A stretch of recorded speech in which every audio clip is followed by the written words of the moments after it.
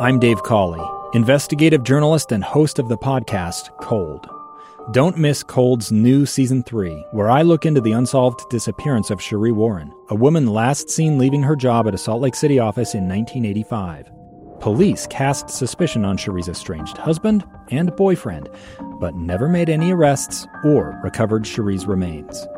Find Cold Season 3, The Search for Sheree, anywhere you get your podcasts. Inside Sources. Inside Sources. Inside Sources. Where KSL offers Utah deeper insights on the news. Host Boyd Matheson divides rage from reason and elevates the conversation on issues crucial to our community. On KSL News Radio 102.7 FM and 1160 AM. Well, as you know, it's debate week here in the state of Utah. Last night, Congressman Blake Moore and his Democratic challenger Rick Jones hit the debate stage up at Weber State University. And the Dignity Index score about that debate has been released. We've got the latest numbers. This is an important part of our conversation. How did the candidates do? Not just when it comes to policy, but how did it come to dignity? Are we measuring the right things? Really pleased to have joining us to break it all down Samantha Balls, a senior research associate for the Kem C. Gardner Institute at the University of Utah. And Tom Rochert, of course, is the project director for the Dignity Index. Welcome to both of you. And Tom, you've been in the middle of all of this. How are things rolling out from your perspective? Well, it's really exciting, Boyd, because we get a chance to look at people at their best, to look at 60 minutes of debate, and to be able to highlight the kind of debate that we wish we could have all the time. And there are always going to be highlights. We were not disappointed in our first two, and happy to talk about those. Fantastic. And Samantha, let's go to you.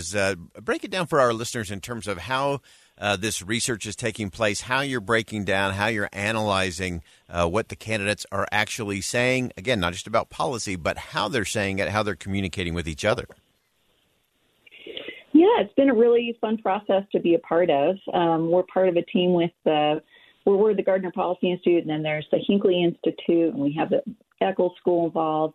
And we've recruited students from all over campus. They're politically and ideologically diverse, and they were trained in coding and using the index before they started to get to code passages from campaign materials and debate passages.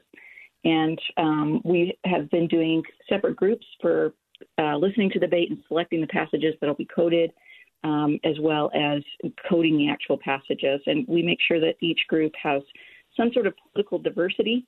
So it's just been wonderful to watch that group of students learn and agree upon these issues and add to the discussion. Yeah, and I think that's so important that it's not really scoring who wins the debate or who said the right thing about the right policy, but really it's really taking our conversations to a higher level. And Tom, let me turn back to you. As we looked at last night, what were some of the things that stood out? What were the takeaways? Well, you mentioned, not at the highest form, and we saw some of it last night, they're not really trying to win an argument. They're trying to solve a problem. And that involves people sorting through their differences and finding out, what do we have in common? What are our common interests and values? So last night, the moderator posed the question about the debt pressure on students. And Rick Jones responded with a personal story, and he said, well, we got a surprise, my wife and I. We found our daughter called up and said, I'm about to graduate from Western Governors University with a degree in nursing instruction. And he said, and she was able to do it. She got a job, and she'd been able to get that degree for $3,500. But then here's the key. He gave credit for Utah Governor Mike Leavitt for helping to create the Western Governors University. So that's a perfect example of reaching across the aisle, identifying someone on the other side, giving them credit, and holding up an example of not just people working together, but delivering something of value to citizens. Yeah, I think those again, always getting to the results and what can we measure in terms of those outcomes. I think is such a critical piece to it. Samantha, as you've been going through those processes and watching that take place, describe for us a little bit in terms of some of these student coders as they grapple with some of the language and some of the things that we see in campaigns, not just in the debate from last night, but in campaign literature and social media posts and so on. What are some of the things that are being challenging in terms of how you actually assess it?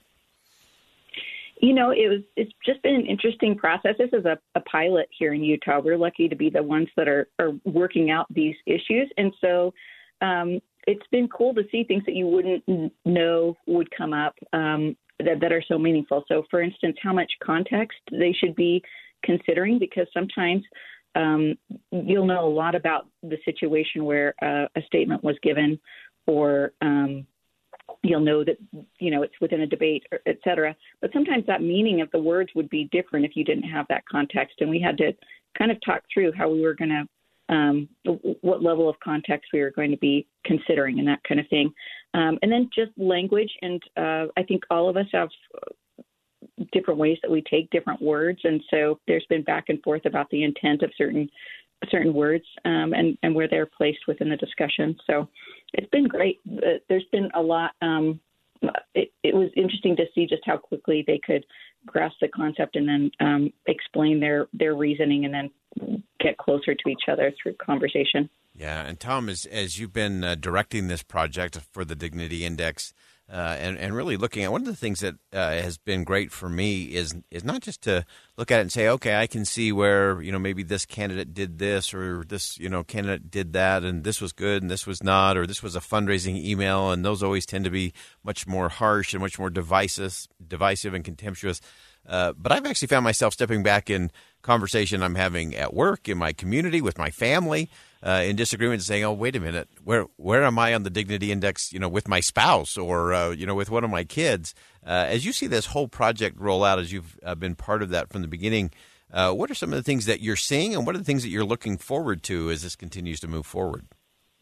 Well, if you could see my face, it's lit up in a big smile. It's the personal side of this that's really exciting. And Boyd, I'm going to plagiarize from you, because I saw you on the Hinckley Report, and you said, look, the politicians never led in this country. It's community and culture that lead, and the politicians will follow. So if we get some tool that starts a conversation that allows us to see these toxic effects of contempt and how often we use it and what results from it and what we can get if we try dignity instead, we're suddenly becoming evangelists for this. And we start talking about it, we share it, but also we demand it from the people who represent us.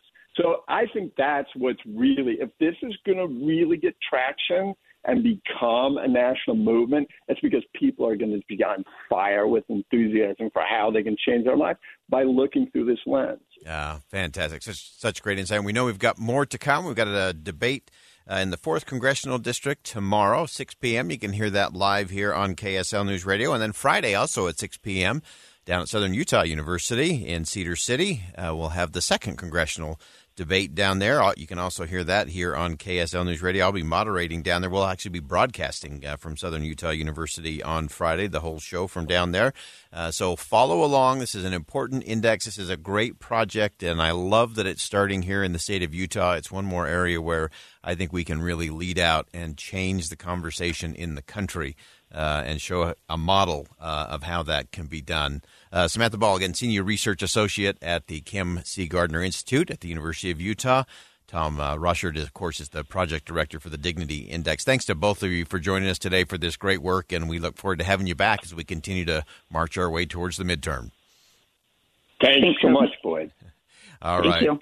Great insight, as always. And this is, again, as you look at this, I encourage you to go online and check it out, the Dignity Index Project, and see how they are scoring things, because it's everything from the debate. They'll take passages of conversation and dialogue from the debate, analyze that, give it a score on the Dignity Index.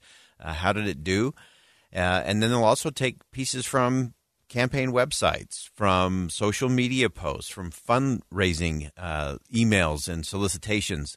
And it's always interesting to me to see how the Dignity Index changes based on what a candidate is trying to do. And probably not surprising to a lot of us, the more you get to the fundraising side of things, the more likely you are to have very contempt, non-dignified speech going on, where you demonize your opponent, where you weaponize their words from the past, where you take shots at other political parties or other people in office, as opposed to focusing on the issues and the problems to be solved. I loved how Tom framed that in terms of the conversations. If the conversations really are about what's the problem to be solved for the American people, then we can get all the politicians on the same side of the table, look at the problem, and I think we can come up with far better solutions. And to me, that's the ultimate test for each of us individually, for all of us as a country. All right, we'll go ahead and we'll step aside for a quick commercial break. Much more to come on Inside Sources here on KSL News Radio. Stick around. We'll be right back. It's the story of an American held in a dark Venezuelan prison.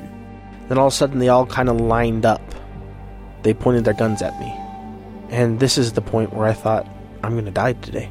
I'm Becky Bruce. I spent a year working on Hope in Darkness, which now has more than 2 million downloads. Find it on kslpodcast.com or wherever you listen to podcasts.